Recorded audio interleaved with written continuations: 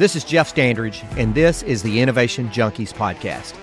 If you want to drastically improve your business, learn proven growth strategies, and generate sustained results for your organization, you've come to the right place. Welcome to the Innovation Junkies podcast.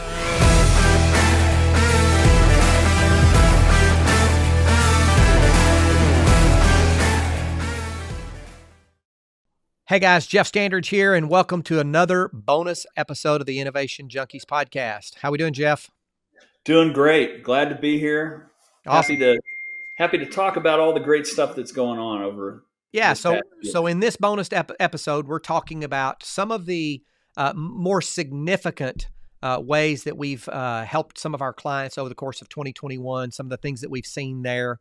And why don't you take the first stab? Tell us about a specific case study. We're not mentioning names. We're just talking about situations and scenarios to maybe give our listeners a glimpse of some of the things that they can come to expect with Innovation Junkie.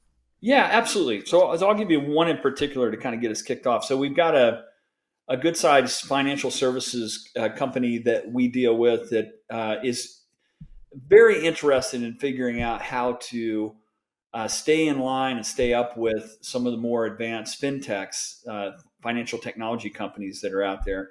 And they've had a longer history and have been more of a staid financial institution.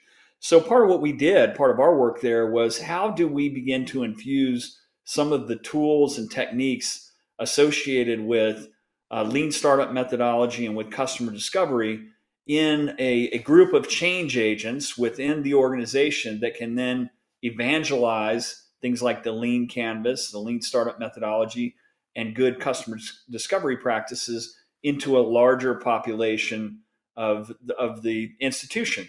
And so we went through this process of what we called fundamental sort of startup training, but it was fundamental innovation training. And as part of that, we really worked on the fundamentals of lean canvas and how that worked. We had them all pick specific problems that they were looking to resolve within the organization that would have economic impact and consequence. And they went through on project teams, completing a lean canvas, and in doing internal and external customer discovery being defined as asking good open-ended questions, trying to learn, not going into a situation with confirmation bias where you're too heavily wedded to a particular solution.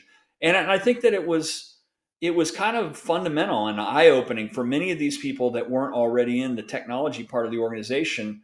They learned some new tools and techniques, and it put them on a path where they now have in their toolkit this sort of think like a startup using lean canvas and customer discovery for every new project they would look to run in the future. And it's just this sort of fantastic way of taking scientific method that we all learned early in our academic careers and applying it to how to start a new project that solves a problem that will be important for that business, either a new line of business or a new internal product or service that will help drive increased efficiency. But that's just one example. Very good. Well, I'm going to talk more categorically in terms of a category of companies that we've worked with. You know, we've perfected our strategic growth diagnostic this year, which is a way to go in and help companies look at the 6 major components of strategic growth, those competency domains within their organization, to look at over 90 best practices to see how their company's performing.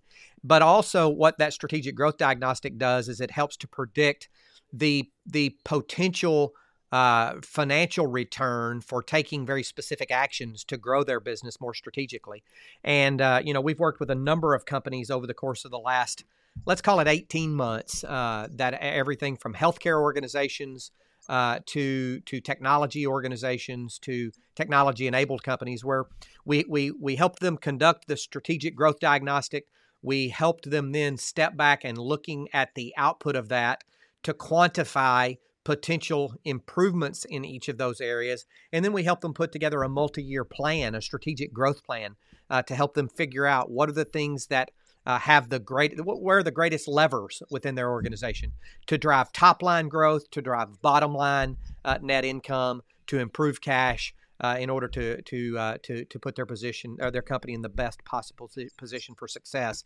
You know, I had one company, the CEO, tell me, "You've helped us move further in the last several months than we've moved as an organization in the last 10 years." And we've had others who've said, we've grown incrementally over the course of the last 10 years, and we now have a plan to grow by 1,000%. That would be 10 times, or what we call 10x growth. We now have a plan to do that in the next 3 to 5.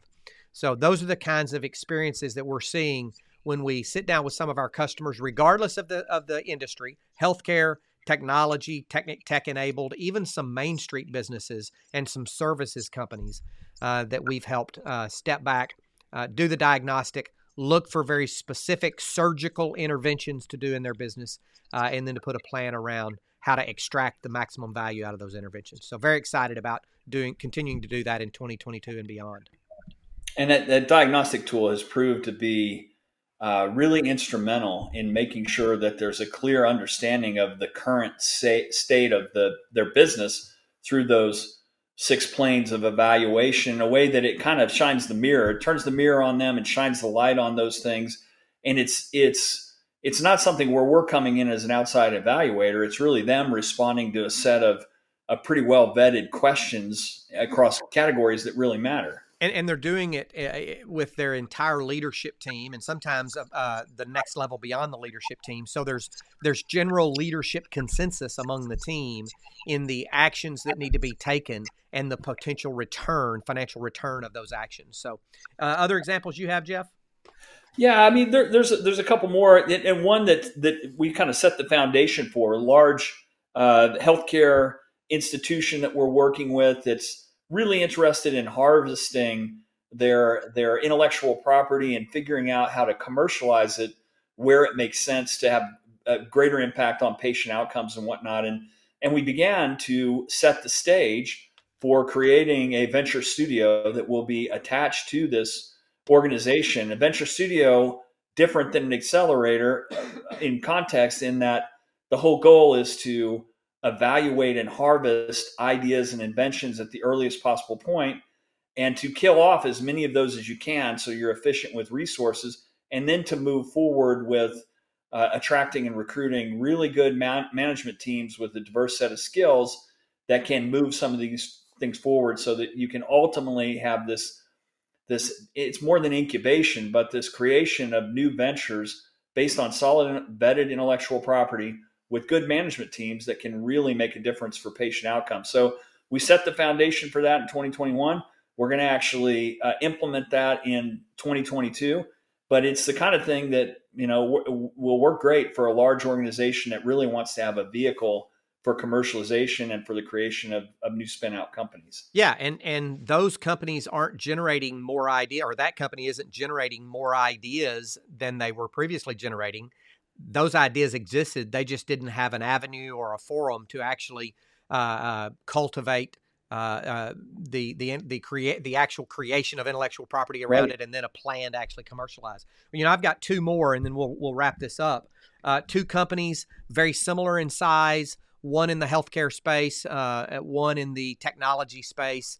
One of them was looking at acquisition. The other one was looking at being acquired, particularly being invested in by a private equity firm. And neither of the organizations really had done that before, and really didn't know how to go about whether it was an acquisition or an investment into them. They were acquiring another company for one, or were being acquired via private equity for another, and helping them just sit down, their CEOs sit down and think about those opportunities, and what were the pros and cons, and where would they get the greatest benefit, and how could they move forward in the best manner possible in order to generate the greatest benefit. And in both instances, they ended up with positive outcomes, being able to retain folks within the acquired organization for the one, or the organization that was taking on a very large private equity investment, being able to retain their working staff, and to really frame both of those in a way that had a cogent plan for execution built around them, so that they could extract the maximum degree of success.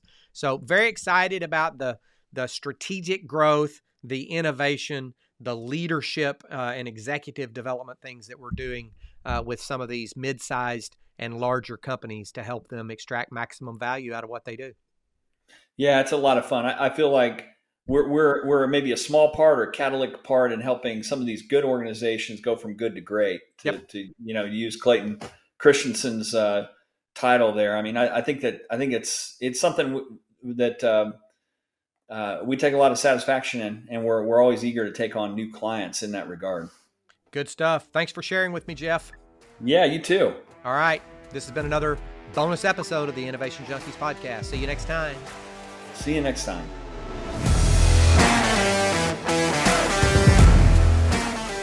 Hey folks, this is Jeff Amrine. We want to thank you for tuning in. We sincerely appreciate your time. If you're enjoying the Innovation Junkies podcast, please do us a huge favor. Click the subscribe button right now and please leave us a review. It would mean the world to both of us. And don't forget to share us on social media.